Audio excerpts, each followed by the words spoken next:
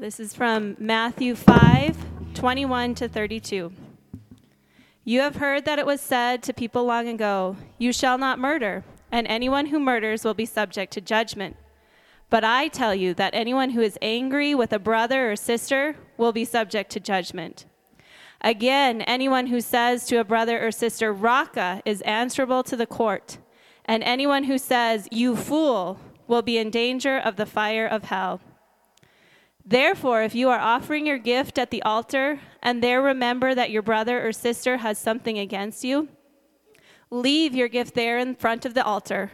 First, go and be reconciled to them, then come and offer your gift. Settle matters quickly when your adversary is taking you to court. Do it while you are still together on the way, or your adversary may hand you over to the judge, and the judge may hand you over to the officer, and you may be thrown into prison.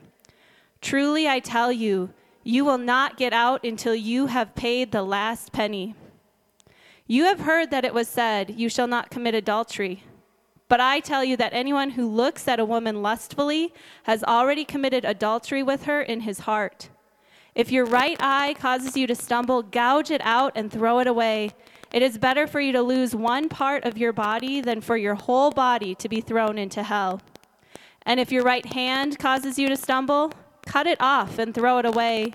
It is better for you to lose one part of your body than for your whole body to go into hell. It has been said, anyone who divorces his wife must give her a certificate of divorce. But I tell you that anyone who divorces his wife, except for sexual immorality, makes her a victim of adultery, and anyone who marries a divorced woman commits adultery. The word of the Lord.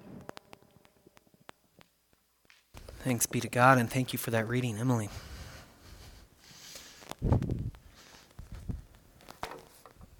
Thought it would be good to have somebody read that one with a gentle voice, because there's a lot in there. The kids are invited to Kids Church with Kelly.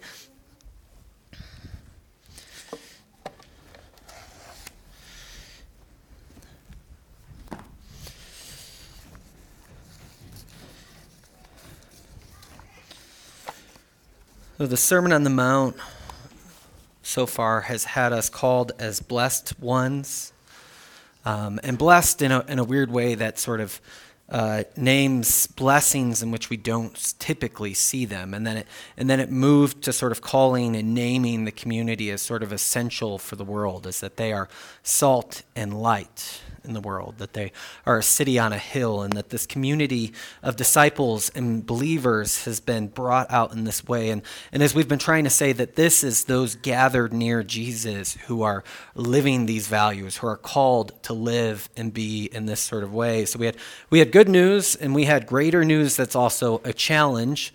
And then last week, Jesus talked about how he's going to be in continuity with what came before, that he comes to fulfill the law and the prophets, but not to abolish them. He comes to sort of make their meaning manifest to us in a different way. And we talked about all the things that sort of go into that. And so far we've titled the series Instructions for Building a House, and so far there haven't been a whole lot of instructions yet. But today we get into sort of the instructions, and they're rather intense in form.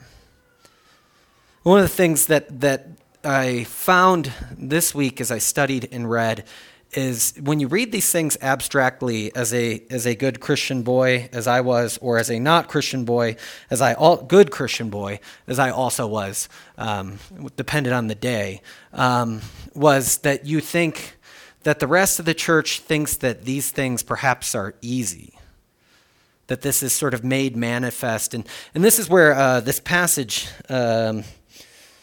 my spin on a quote from the theologian Karl Barth is that we ought to live this ethic. We are human, so we can't live it perfectly, and we ought to recognize, therefore, both our obligation and our inability, and by that very recognition, give glory to God. Is that these are hard teachings. Now, one of the benefits I had in reading way too many commentaries as I do this week is almost everybody said this is hard. And it was an awakening to me, and I often think, you guys are all more mature than I am sometimes, that maybe you all got this understanding much earlier than I did. But almost everybody from the ancients to the moderns who comment, particularly on these two passages, says, is this a realistic teaching? Is this just to make manifest the ways in which we fall short? Is Jesus setting us up for an impossible task? Is our battle with anger and lust capable of being won? Now, the first thing I would say to that first comes as a freshness of goodness, because it means that everybody else, when they're being honest, which apparently is the few and the far between commentary writers of all things, when they're being honest, is they're expressing that this is hard. It's a quote I like to use, that the gospel comes with neither just demand or not just comfort, but comforting demand. That there's this word of law and grace that sort of fuses into unity. So the first is, you read that and you're like, it's good that other people accept the struggle here, the depths here. But then the second thing is, then what are we to do with this? This is why we talked about the tradition at times can take these passages to mean it's hopeless and throw ourselves on Jesus Christ all the more in his grace. It's hard to push back on that one because you really don't want to say, let's not throw ourselves on Jesus Christ in all his grace. I think these commands and all the commands in the Sermon on the Mount, and particularly in the New Testament, drive us to going to the one who embodied and lived them for our sake, finding ourselves and our rest in him. But I think they are also meant to be lived in some way. I don't think Jesus just, there's a 1950s dubbed with modern language Jesus cartoon that I'll use when it perfectly fits a sermon someday. But he walks upon the people and he goes, oh, look at all these miserable sinners. And then he gets up to give the Sermon on the Mount and he says, it is hopeless. Turn before you burn. And then he sits back down. Is that what Jesus, and that's sort of in that other sense of reading this passage, Jesus is kind of like that. He comes and he says, look at all these poor, miserable sinners. And that he sets us up in a hopelessness situation. And when you see it played out over a 1950s Jesus movie, it becomes all more apparent that there must be more to it than this. That God must be inviting us in to what Dallas Willard calls the eternal kind of life now. That he's not just setting us up for failure, but bringing us to something else. Now, one of the things I would say about today's sermon is that it's been helpfully formed by two psychologists I listen to a lot. One is Jordan Peterson, and the other was the president of my seminary, Dan Allender. And Dan, when he talks about this passage, sometimes it's better to put these quotes on other people's lips. He says that he says what we come to find is that we are murderers and adulterers, that we are whores and people who have vindicated and murdered, and that's what these passages first call us to the realization of. You've been blessed, you've been called out as salt and light, and now here you are being told, you think you've been doing okay, I haven't murdered anybody recently, and said that if you have anger or wrath for someone, you've committed murder. Or if you have restored yourself to lust, that you found yourself in adultery. And that if you've sort of pushed these patterns of separation, of non-fidelity to our words and divorce, that you've made other people victims of adultery as well. That this is sort of, that one you almost become, there's a better word than pimp. What's the classical word? I grew up with rap culture. Pimp, we don't think is always a negative thing. What's the person who runs the brothel, the whorehouse? Is there another name, or am I just messed up here? Okay, well, that doesn't sound so bad either. So I guess you become the person who sort of is making this thing manifest for other people. You're not just dragging yourself into it, you're dragging other people into it. I should have looked that up before I got up here. The second one is that these, I think, teachings, if we are to hear them well, the other psychologist brings this up, is from Carl Jung, says that our darkest parts touch the depths of hell. And so for us to hear these teachings, I think is the way Jesus is calling them out, is that our darkest parts need to accept that they touch near the depths of hell. We don't see ourselves in the seriousness in which this is being called forth. And as Kara read for us, these 2 commandments are what Jesus is riffing on from the 10 commandments. They appear elsewhere in the Old Testament as well, is that he's sort of taking these things and making them deeper. He's sort of bringing them out to a fuller place. This is where he says when he's come not to abolish but to fill the wall. The hard part about stopping that sermon is we didn't get to, I say to you. You have heard it said, but I say to you, that how is he going to do that? And how he's going to do that is particularly with these 2 commands, he's interesting because he takes the act of what it is, murder and adultery, and goes to the emotion, anger and contempt and lust, and says that if you're going to weed yourself out of these things, you need to get deeper into yourself. So it's one thing to stop and say, sometimes when you meet non-Christians, they're like, I'm a good person, I haven't murdered anyone. And it's like, well, I got bad news for you. Because if you've hated someone, according to our Lord, you've basically murdered them. So I've never used that as a comeback to that phrase, but that would be interesting to see what they say. Because we have this way in which we sort of think we haven't done these things. And what Jesus is saying is the seeds and the roots of those things have already been laid bare within your soul, that you have these grievous sins sort of within you. And Jesus has this way of starting with these things that I think go deep inside of the human emotion. There's another psychologist, so I guess we've got a third one coming up here, a Jewish one, secular Jewish one, Philip Rieff, who talked about how the libido is sort of the way in which Christianity was able to tap into a deeper psychology, that in training people into this fidelity of word and space and of not using people, that actually is where the power came from to sort of transform people. And what his book is titled, The Triumph of the Therapeutic, and what he says in our modern world is we begin to lose that. It's no shock that Christianity is also fading in its pull and power. And as Christianity tries to navigate those tensions as well, alleviating the call and concern, the more we fall away from the ways in which we get into it. The book of James talks about this as if our mouths are rudders which control a whole ship. That's another way of thinking about what Rieff is talking about, is that when Christianity wants to get into people's lives, it wants to say that these things will go deep inside of you. How you speak will be the thing that can turn a whole ship. How you look at someone, the words you use to describe.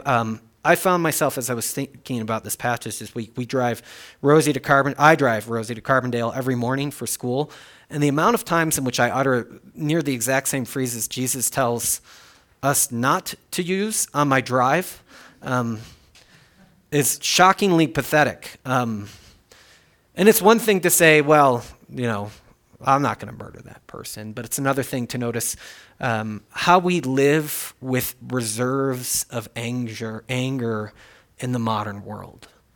You see it at checkout lines. You see it in relationships to your own children. You see it when somebody cuts you off. You see it in all these different ways and you see it in other people. And then you often go, that escalated quickly, and it's harder for you to name it in yourself, I think. That it just goes from 0 to 60 so fast. It's particularly, I don't know if that's uniquely modern or not, but that we live in a world in which this thing sort of explodes upon us. We have reserves of rage that we can tap into whenever we want. And we just feed them, and we don't deal with them, and we just sort of go about our lives with them in them. And sometimes in our wiser moments, we begin to say, there's something else going on with that person. I'm sure, David, you work in security at the airport. You see, they can't be responding to what you just said to them. They're responding to something else in their lives. When I worked at serving coffee on the L station in Chicago at 4:30 in the morning, that our manager would always come to us and say, Matt, don't take that personally, but that person must be going through something else to get that fired up that you got them a small 12 ounce instead of a 16 ounce dark coffee. That there's this ways in which we don't even know the depths into which we live with these things. And so what I want to do, I think, is walk through each of the ones that Jesus calls out for us. The first is divorce. Now, in 2 or 3 of these are classically called the antitheses, what Jesus is doing here, which is weird because if they were antitheses, it would be like, you have heard it said, don't murder. I say, go kill everyone. Like that would be antithetical. He's more pushing them deeper. So it's probably not the best term for this section of Scripture.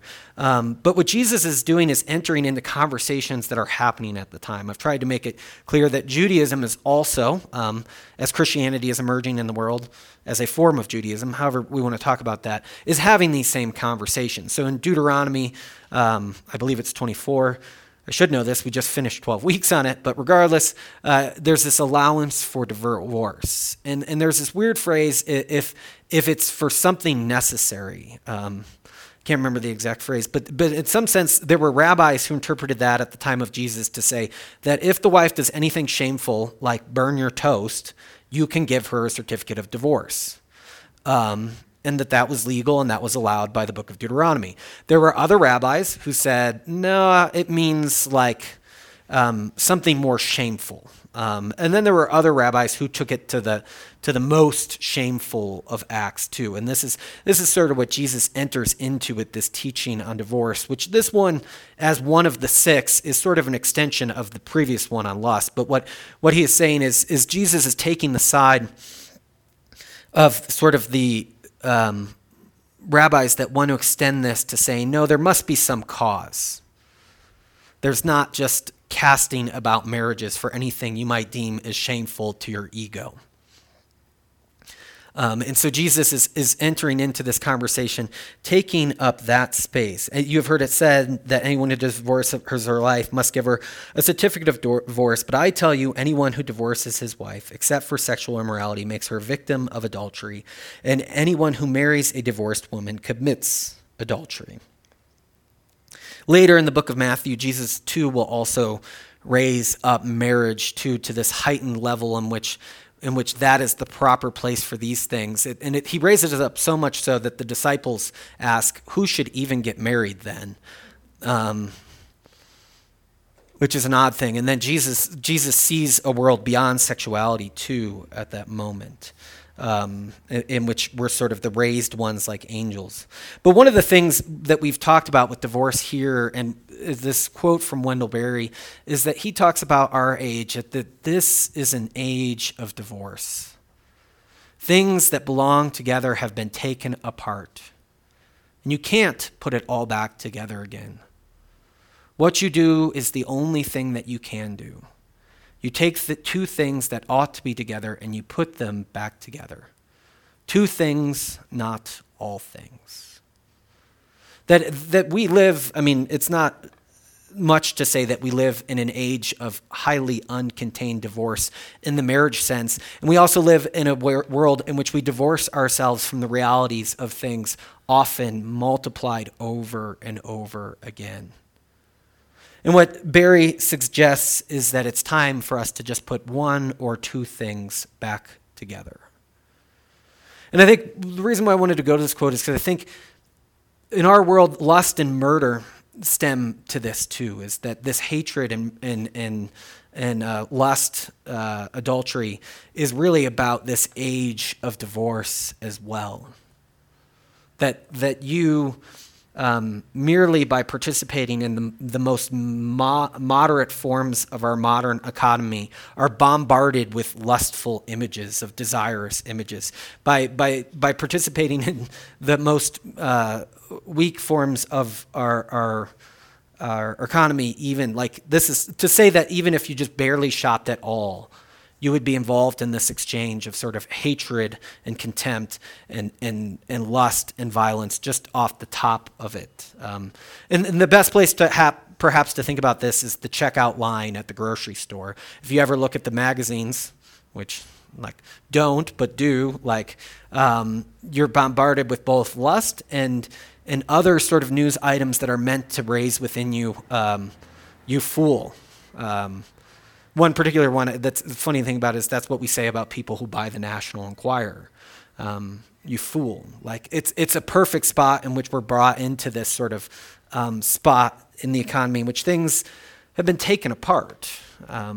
You're there to buy, it was hard, I was going to say chicken wings, which is a weird way in which we also live in an age of divorce because you're not actually buying a whole chicken, you're just buying the wings, which raises the question of what happens to the rest of it. Barry would certainly be aware of that point in his logic here. But to say that you're just merely trying to provide for your family in some ways, and you're brought into these things, it's where it all begins.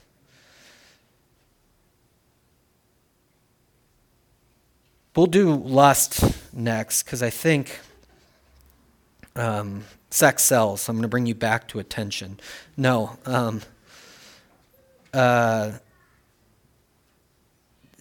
You have heard it said, you shall not commit adultery, but I tell you, anyone who looks at a woman lustfully has already committed adultery with her in her heart. This is a hard teaching. Anybody who looks at a woman commits with lust, commits adultery with her in her heart. And I think as Jesus is giving this not new law, but this new moral exhortation, it's important to remember that we live in a lustful society. We live in a carnivorous society, because what are we all called according to most of the world? Consumers. We are consumers. And so part of what we're being trained to do continually is to look at the world in a way in which we lust after things. If you have a smartphone, you notice somebody here is a conspiracy theorist who believes all I was doing was talking about Oreos, and then I started getting ads for Oreos on my phone. Kevin and Emily are those conspiracy theorists. Might be true, but the point is that we're already brought into that in so many different ways. And one of the ways I like to think about this one to expand it beyond just of what the lust of looking at some other person to consume them is that if you had walked into church and somebody was sitting there reading a Playboy, we would all go, that is a poor choice. And yet, if you've looked at Cosmo to Glamour to Mary Claire to Redbook, which I think are graded on ages for women, Cosmo being the youngest, or Teen Vogue probably, they're all sort of the same sort of lust. To say that I read those things for the articles is about as naive as saying I read Playboy for the articles. Is that they're built to make you consume. And they're not only built to make you consume, they're built to make you resentful of something you already have. That kitchen is better than my kitchen. That relationship, 20 ways to have a better date night. Well, my husband would never do those date nights with me. They're built into this way in which we begin to sort of change our whole economy of thinking. Now, before I don't want to move on from that one necessarily, but I do want to say that I wanted to have a bottle of water up here. I don't. Does anybody have a bottled water? We're all good granola folks. They're refillable as I look around. Bottled water is an $8 billion industry. So if you think of Fiji, Aquafina, Dasani, everybody has their favorite brand. Pornography itself is also an $8 billion industry. And so we don't often talk about the dangers and troubles of pornography at Defiance Church, but luckily the state of Utah has considered it an epidemic. And are doing things to sort of stem the tide on that. And it's not a male issue, it's not a female issue, it's also deeply tied into shame and past culture for people. There is the other psychologist, Dan, from my seminary, our class on sexuality was called Sexual Disorders, and some well-meaning students said, well, that's messed up, we should have sexual wholeness. And he pointed out that who in this world has not been disorderly formed into sexuality? Dan is somebody you'd love to go see speak, but not have as your pastor. who hasn't done that? And so on the back of the bulletin, below the quote, is a web page, Covenant Eyes.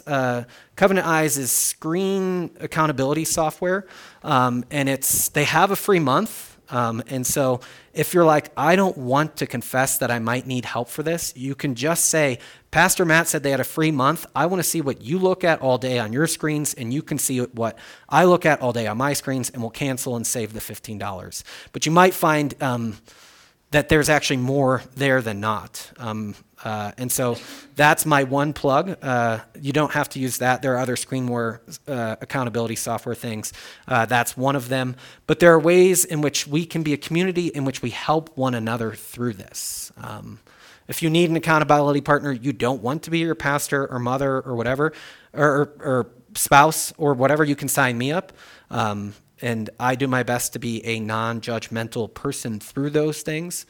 But I think it's one of those things, this is an $8 billion industry. That's half of the NFL.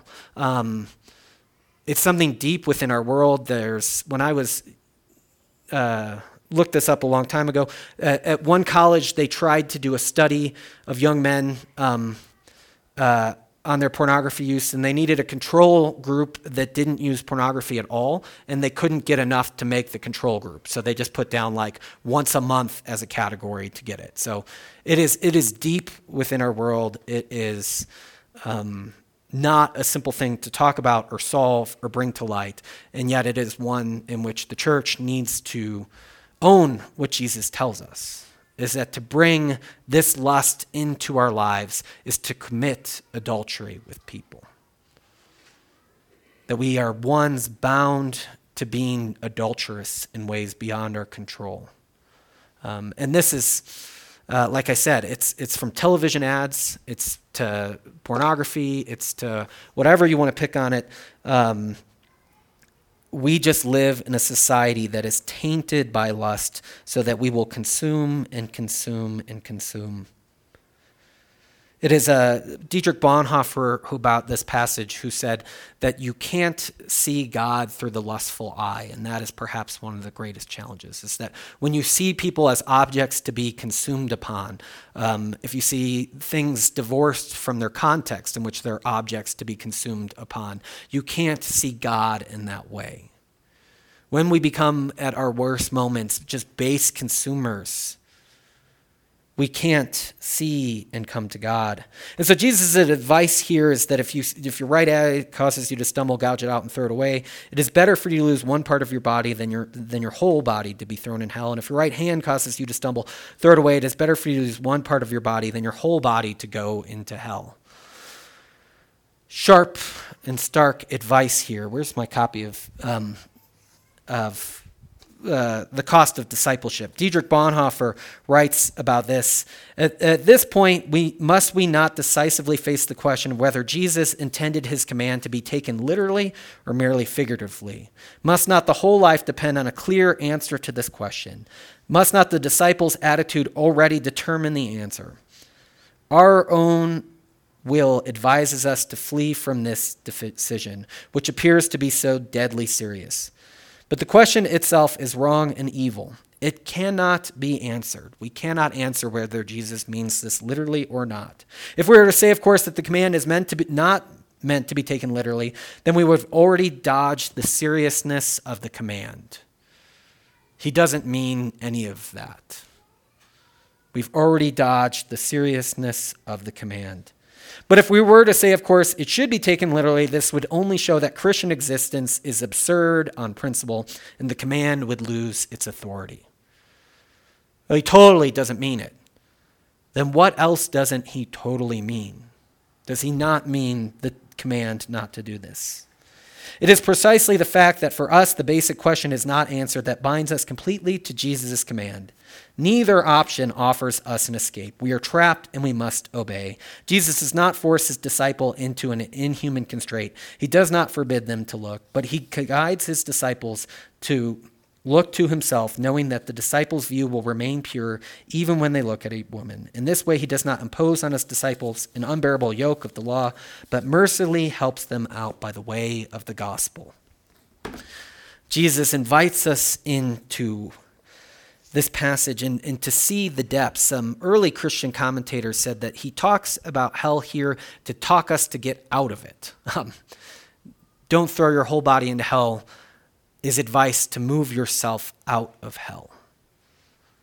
That God is here to rescue us. And so the step he advises for us is it's better to lose these things than to toss our whole body into hell. I have never seen the movie Fireproof with Kirk Cameron because I'm snobby. But from what I understand, that there's the man in the movie is addicted to pornography, and what it takes is one day for the computer to be gone and for flowers to be there for his wife. That in some way he had to just say, email is not for me. That we have to move. It's better to lose Instagram and social media, HBO Max, Netflix, than for the whole body to be cast into hell. It's better for us to consider these things. And I think there's a way in which, in the modern world, I think it would be better for us to lose our pride. It'd be better for us to lose our picturesqueness. It'd be better for us to lose that we are immune to these things than it would be to lose ourselves to hell. And the church is perhaps one of the best places where we hide behind how things are good. This is why Jesus can begin with his disciples, commands that touch the immediacy of life. Anger. You have heard it said long ago, you shall not murder, and anyone who murders is subject to judgment. But I tell you, anyone who is angry with a brother or sister will be judgment again. Again, anyone who says to a brother or sister, Raka, is answerable to the court, and anyone who says you will fool will be in dangers of the fire of hell. Jesus calls out the language we use for others. If you're married or have kids and you probe, and this is why I said you take these things down to hell, when you say, you'll never be like that, or you begin to think that your kids or these things are a disappointment, you begin to move from these places of taking on the role of a judge that is like a murderer or sentencing to death. You become much more than that. There's the way in which these two words work is, one, they think express sort of a moral contempt. You are morally bankrupt. You are morally this way. You are flawed in that way. And you say these things, and what happens, Jesus says, is that you become a murderer in that. And contempt, I mean, when you feel contempt from someone in your lowest moments, it feels as if you're being stabbed. It's not a pleasant experience. Mental contempt.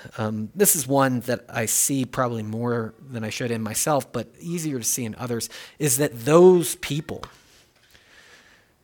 I want to talk about defiance politics. Perhaps these two commands moving into election season don't look at people as merely fools or morally bankrupt is perhaps a good place to start.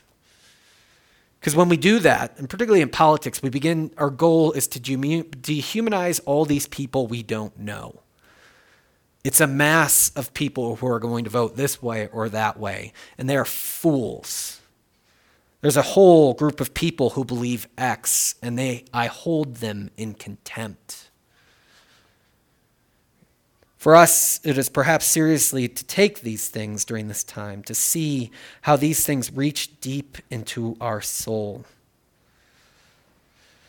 In the book of Genesis, after Cain, or before Cain kills Abel, God says that sin is crouching at your door. The book of James talks about anger. Maybe it's not James.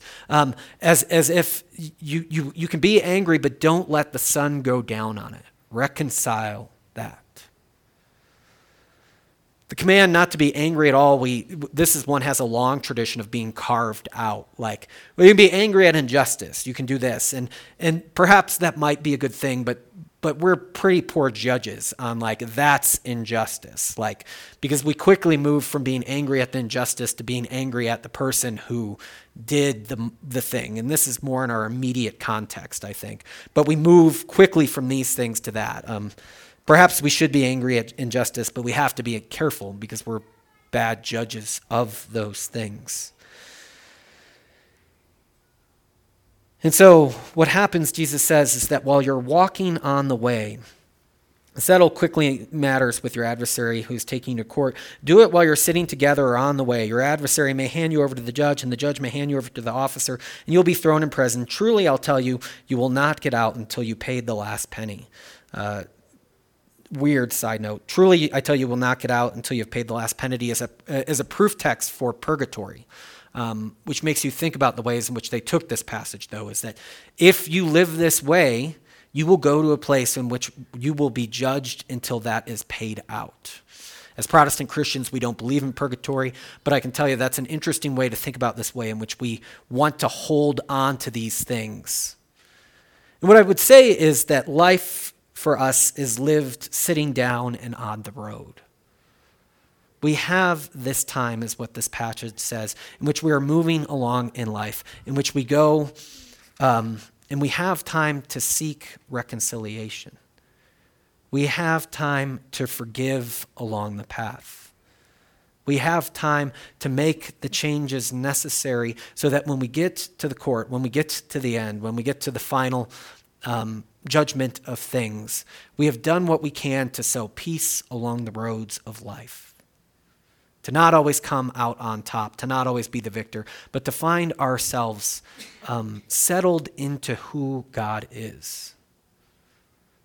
Later in this sermon, we'll pray, forgive us our sins as we forgive those who sin against us. To move out of these reserves of anger, to move away from being murderers and consumers all the time is perhaps the call of our lives through these passages. Now, one last thing, this has gone way too long, on the back of the bulletin, above Covenant Eyes, one must think like a hero to behave merely like a decent human being. I came to this in my study this week, and what I realized is that if you read literature from the certain eras, the people who actively become the good people in the novel are the people who are over dramatic about everything. There's two people. One is sort of the innocent fool, and that's a disposition that I don't think you can cultivate. If you're that way, congrats. But if you're not that way, there's this seriousness which I fail to bring to life very often. To conceive of yourself as in this battle with murder in the language you use against others. To conceive of your gaze as a battle with becoming an adulterer is a way in which we can take ourselves more seriously than we should. And in that way, I don't agree with the end of this quote, behave like merely a decent human being. Behave like a Christian. So often it's just this, it's just that. We'll get to that with oaths probably and other passages as we go through the Sermon on the Mount. But so much we do is to deflate ourselves of taking ourselves seriously. There's a longer story here that I meant to read today that I don't think we have time for. But even it's the story of a young woman who meets Roger Scruton, who died last year. He was an English sort of thinker. And he meets a young woman who immediately comes to him and confesses that I'm attracted to you. And here's the deal is I have to confess that because I've been in a war with lust and adultery my whole life. And they begin a relationship in which she is resolute in her desire to stay away from that. She doesn't give in. And yet she works through her stuff and she says, he's not a Christian at this point, that I'm going to bring you to God. And he says, surely there is no hope of that. He doesn't become a Christian in this moment with her, but this sows seeds within him of the radical way, and she took herself and her thoughts seriously. And she didn't bury them. And go, well, that's, just push that down. Because we push these things down, and they go deeper and deeper, and they deform us. and deform our lives and deform our relations to the world. So the point of this passage before we finish is just clearly that Christ is the one who lives these things, and in being attached to him and binding ourselves to him, we become capable of thinking and living and being in this way. We need Jesus to do it. It is Jesus who invites us into this, and it is Jesus, in the divorce one later in Matthew, it is Jesus who says that was allowed because you were hard-hearted. Who are we to think that the hard-heartedness doesn't also extend into the church? And yet many teachings will come from the Gospel of Matthew on how we are called to forgive and forgive and forgive, and how God is within forgiveness to us. God is the one who offers his Son for our forgiveness. Let us pray. We have heard it said, keep from these extreme measures. And we thought that was good. But Jesus, you who know us more dearly than we know ourselves, call us to probe the depths with these. Not raised my hand in murder, but my words have been so. My contempt and care for the world has driven that. I have not committed adultery, but my lust remains. God, you are the doctor of our souls. May you graciously perform surgery on us as your people. And may your grace be a source of healing and goodness as we experience the forgiveness for our errors that we only receive from your Son. In the name of the Father, and the Son, and the Holy Spirit. Amen.